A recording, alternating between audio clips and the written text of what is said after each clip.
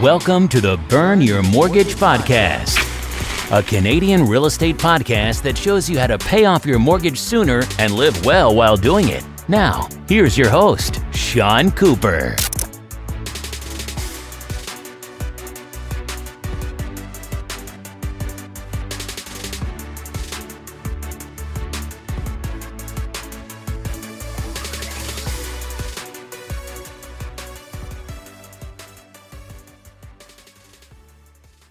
Welcome to the Burn Your Mortgage Podcast. I'm Sean Cooper, and it's great to be back for another episode. On today's show, I'll be talking to Enoch Omololu. Enoch is a personal finance enthusiast and veterinarian. He has a master's degree in finance and investment management from the University of Aberdeen Business School and has a passion for helping others win with their finances. As a first-time homebuyer in Canada, Enoch learned a lot about the intricacies of buying a home in Canada and has written about his experiences and other personal finance topics on his blog, SavvyNewCanadians.com. His writing has been featured or quoted in some of the top personal finance publications in Canada, including the Globe and Mail, Toronto Star, MSN Money, and the Financial Post. In my interview with Enoch, we discuss buying a home as a new Canadian, getting a mortgage as a new Canadian, and top tips for making the mortgage process go smoother as a new Canadian. But before we get to this week's episode, I just wanted to say a few words about the current coronavirus situation. As you probably noticed, I've taken a bit of a hiatus on the podcast to focus on my family during this difficult time. There will be better times ahead of us. Hopefully, sooner rather than later, things will get back to normal. I've been getting through this time by watching some of the late night shows. I just find that they're more entertaining to watch rather than the news right now. As my favorite late night host, Seth Meyers, would say, stay safe, wash your hands, we love you. Without further ado, here's my interview with Enoch Omololu. Hi, Enoch. How are you doing today? Hey, Sean, I'm doing very well. Thank you. I'm looking forward to the podcast. Great. Well, let's get started. So can you tell me, when did you come to Canada and why? So I basically came into Canada in 2011. It was in the winter, actually, of 2011, just before the winter, December the 13th of 2011. And I had come with my spouse just because I was enrolling in a program at the University of Manitoba, and I was on a scholarship and a fellowship at that time. So basically, I came into Canada as a student, and I came for studies. Great. And I guess you ended up staying the last several years and kind of made a life for yourself in Winnipeg then. Yes, after my studies, actually during my studies, during the second year of my master's degree at the U of M, I got a job with the province of Manitoba, basically the provincial government, and I have been working there ever since. Great. And for the listeners that aren't familiar with Winnipeg, maybe you could just briefly talk about Winnipeg, the city of Winnipeg, and about perhaps the affordability of real estate as well, because a complaint about cities like Toronto, Vancouver is that the wages are not really affordable with the level of home prices. But I've heard that Winnipeg is a lot more affordable than Toronto. So perhaps you could just talk a bit about the economy in Winnipeg. What are some of the main economic drivers? And just briefly talk about the real estate market and the affordability of housing there. Yeah, so Winnipeg is basically the city, like the capital city of Manitoba. It's in central Canada. Winnipeg is a thriving city of about roughly 800,000 residents, and you have a couple other large cities in Manitoba, including Brandon and Steinbach and a couple others. Basically, I would say the economic drivers in Winnipeg would be services in general. So services like the services sector. That being said, Manitoba as a whole has a very large agricultural economy, so industry, agricultural industry. So one of the drivers of the economy here is definitely agriculture. With regards to real estate, I think compared to places like Toronto and Vancouver, absolutely, Winnipeg is on the lower side of things, like on the cheaper side of things with regards to real estate. Last I checked, it's been a while, but I think last I checked, the average cost of a home here would be probably in the low 300,000 thereabouts, maybe even less. So that's much less than the average home price in Canada, which is, I think, around the $500,000 mark. Yes, and certainly lower than the average home price in Toronto and Vancouver. Sounds like a lot more affordable place to live. Absolutely. I do think so too. Great. Well, moving right along, can you talk about your experience buying a home as a new Canadian, and what was the mortgage process like? So yeah, my experience was, I've actually written a lot about my experience buying a home in Canada, and the reason for that is because it was challenging. My experience was challenging, tough, an eye-opener, yeah, call it what you will, but basically I realized pretty quick when we decided we were going to buy a home that things were much different in Canada. So some of the questions that we had to answer right away included like how much house can we afford? What's the real estate market doing? Was this a good time to buy? What type of house? Location? Starter home, forever home, rent versus buy? Are we moving soon? How much do we need for a home down payment?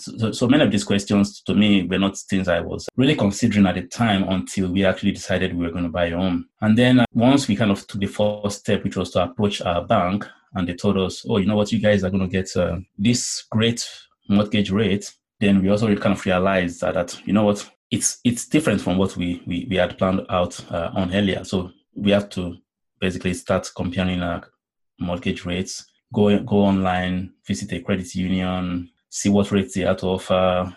Face the mortgage brokers. They kind of weren't so. I wasn't familiar with them at all, so I was kind of skeptical that if these guys are actually legit. So all of that mixed together really was a tough, challenging time. Just trying to decide on what to do without basically making serious mistakes. Eventually, we went with a credit union. It had been referred to me by a friend, and they gave me a better rate, much better rate than my traditional bank. So basically, my bank was giving me a rate that was around 500 basis points higher than what the credit union was offering. So we eventually went with the credit union. That being said, I was able to get a slightly lower rate with a mortgage broker at the time, but I think I was just too scared to even consider it. I kind of just speaking to somebody I'd only chatted with online, it felt a bit weird. Just being a bit risk averse, we went with the credit union, and that was how the mortgage process went for us. But between starting off and getting our first mortgage pre-approval, we had a lot of questions to answer. So that was fairly challenging at the time. Well, I'm glad to hear that you made it through the process. And certainly, I guess, part of the challenging part was just getting used to the financial system and the whole process of buying a home in Canada, because I would imagine that it would be totally different from like back home where you're originally from, correct? Yes. So I am originally from Nigeria, and when I had left Nigeria, the house purchasing process was a bit different. It's now, based on what I hear now, it's much similar to Canada now, like the mortgage process and all of that. But back then, it was a bit different. So getting mortgages was not very common, and most people either bought a house outright or they basically built it from scratch. So I personally, just based on what my parents did and what I had experienced, I had no experience with a mortgage, because we basically built our house from scratch, and it was fully funded by my parents. So, but then that was possible because it's not as costly as buying a house here. I think just the average Canadian probably can't just put down that entire lump sum and buy a house outright. So yes, the mortgage process was new to me at the time.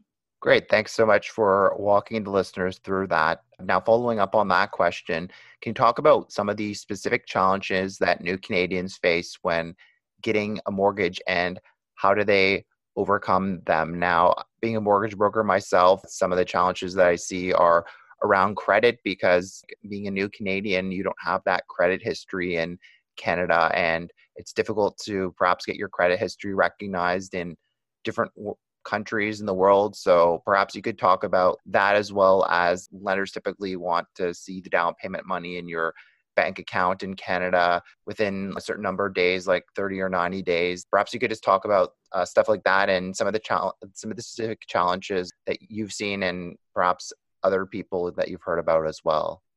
Yeah, I think the first thing that actually struck me was the different terminologies, like the mortgage terminologies. So when I started talking about getting a mortgage, I quickly realized that I needed to basically go study the basics. So the terminologies, the lingua franca, if you will, like so things like mortgage payments, prepayments, monthly repayments, prepayment penalties, mortgage porting, amortization. All of those things were strange terms to me. So I quickly realized that I didn't know the difference between a fixed and a variable mortgage and open and closed mortgages.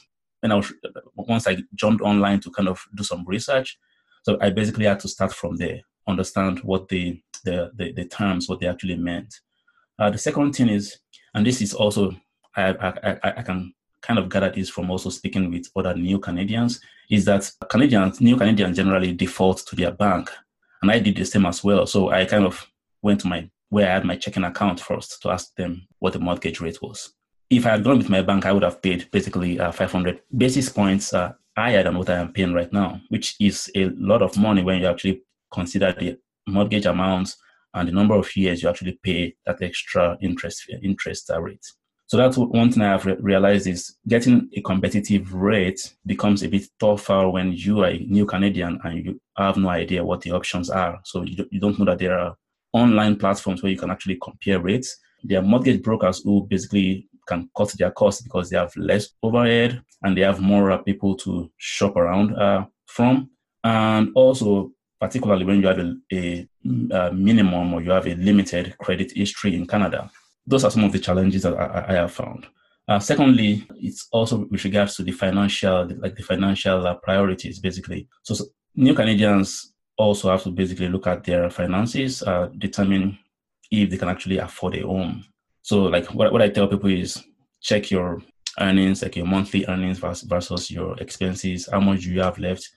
Do you actually need to buy a home, or is renting going to be more affordable until you are in a better financial situation? And just all of those things that go into the mortgage process itself, because the bank or the lender looks at all of these things to determine if you should or if they can lend you money and not be worse off for it. Yeah, it's a lot of stuff that comes up once you get started as a newcomer in Canada, but then as you work your way along the process, those things become clear. Hopefully you don't get burned during your first time. That's a great summary. Thanks so much for explaining that. And I'm just wondering if you could touch quickly on credit again and your experience as well. Was it challenging for you from a credit perspective when getting a mortgage, or did somebody give you the advice of did you initially take out like a secured credit card? Like, how did you build your Canadian credit history, and how did that play into getting a mortgage for yourself? So by the time we applied for a mortgage, I already had a fairly good credit score, but that's because we purchased our first home. How many years now? That was 4 years after almost 4 years after arriving in Canada. So initially, what I had done as a student was to take out a secured credit card with my bank, and yeah, that was strange as well, because it was kind of funny that I had to put down money, put it in a savings account, and then they gave me a credit card that I could use and spend up to the limit of my deposit. So it took some time for me to get used to that idea. But I think over time, that was very helpful because it meant I was building a credit score from basically like the second month of me arriving in Canada. After some time, that really helped my credit rating, because I was very well aware that I needed to pay off my balance in full every month, ensure that I wasn't using too much of my credit limits, so keeping it under 30%, and a host of other credit usage, good credit usage skills that I actually learned early on. So when I actually approached the bank, they asked me to give them the authorization to basically run my credit score or credit history, and then they gave me a rate that they said was pretty great. So the same applied to the credit union and the brokers I spoke to online.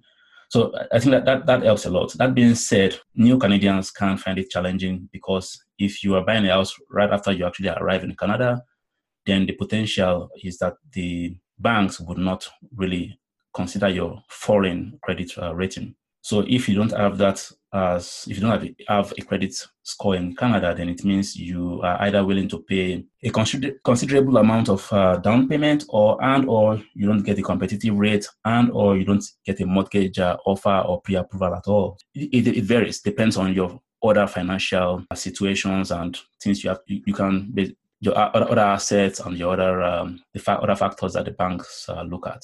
Yeah, thanks so much for explaining that. And speaking with new Canadians, I talk about the 222 rules. The 222 rule is that when getting a mortgage, generally lenders are looking for at least 2 years of credit history and 2 credit accounts, like 2 credit cards with at least a $2,000 credit limit. I would say once you get to Canada, initially, even if you can just get a secured credit card, that's fine to start, but at least try to get 2 credit cards and build a history of making your payments on time. And if you do that for a couple of years, then it will go a long way to building your credit history. And then you can, when you want to buy a property, you can apply for a mortgage and get the best available rates at that point in time. So that would be my advice. But did you have any other tips that you want to share to make the mortgage process smoother for new Canadians? Other tips that I would also advise is making sure you get a pre-approval. Just that gives you makes you legit basically when you approach the realtor and when you actually go to check on homes as well. Makes them know that you're a serious buyer. Also, I would advise that you save as much as you can. So like people always often just toss around 5%. Just as long as you have 5%, then you should be able to buy a home.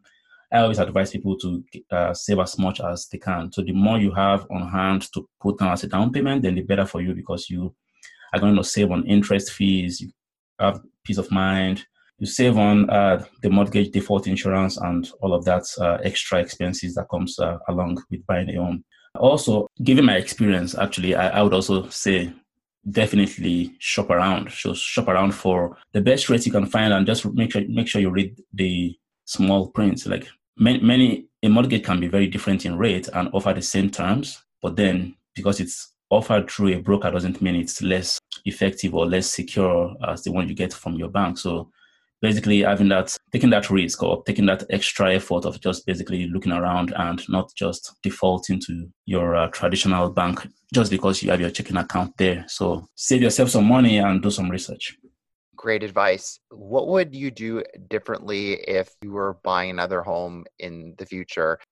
Yeah, one thing I would definitely do different is make sure I actually get a reference for the realtor I use, or at least use a realtor that comes highly referenced or highly recommended, and or not even go with a realtor at all, just because I have the experience now. So when we actually got our home, I think we didn't use a very, very good realtor, because he was basically trying to rush us into just buying any home. So that kind of made the process a bit tacky, because we really had to push back, and we want to look at several homes, just not pick any home. So I think this person just wanted to get the job done and get his commission and move on to the next client. But that's something you don't want to get into, because you really want to take your time to ensure you are getting the best value for your buck. Really, that's one aspect I would look into more closely. Yeah, definitely. As mentioned, buying a property is the single biggest purchase of your lifetimes. You probably don't want to just buy the first home that you see, even if it seems like a very nice home. I would say at least take a look at 5 or 10 properties, because the first property that you could see seems nice, but you need some time to think about it, and you just need to see what else is out there. It's like going to buy a vehicle at a car dealership. Probably not a good idea to buy the first vehicle that you see on the lot. Same thing I would say with real estate. The first home that you see may seem good, but just see what else is out there and do your due diligence. And if anything, it can help give you that peace of mind that, yes, it's a great property, or you might see something better and decide to go with another home. But yeah, definitely, I would say look at more than one home. That's for sure. Yeah, I agree. Great. So earlier we talked about some of the mistakes or things to avoid when it comes to mortgages, but Enoch, can you talk about some mistakes to avoid when buying a home? Yeah, absolutely. I think one thing to definitely look out for is never buy a home that you can't afford. So oftentimes the lender would approve a new home buyer with more money than they should actually spend.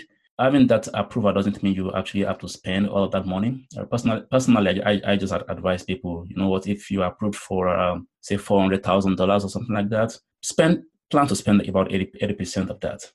And also, while you're determining how much you should spend, and maybe also do your like your financial ratios, like your gross debt service ratio, the total debt service ratios.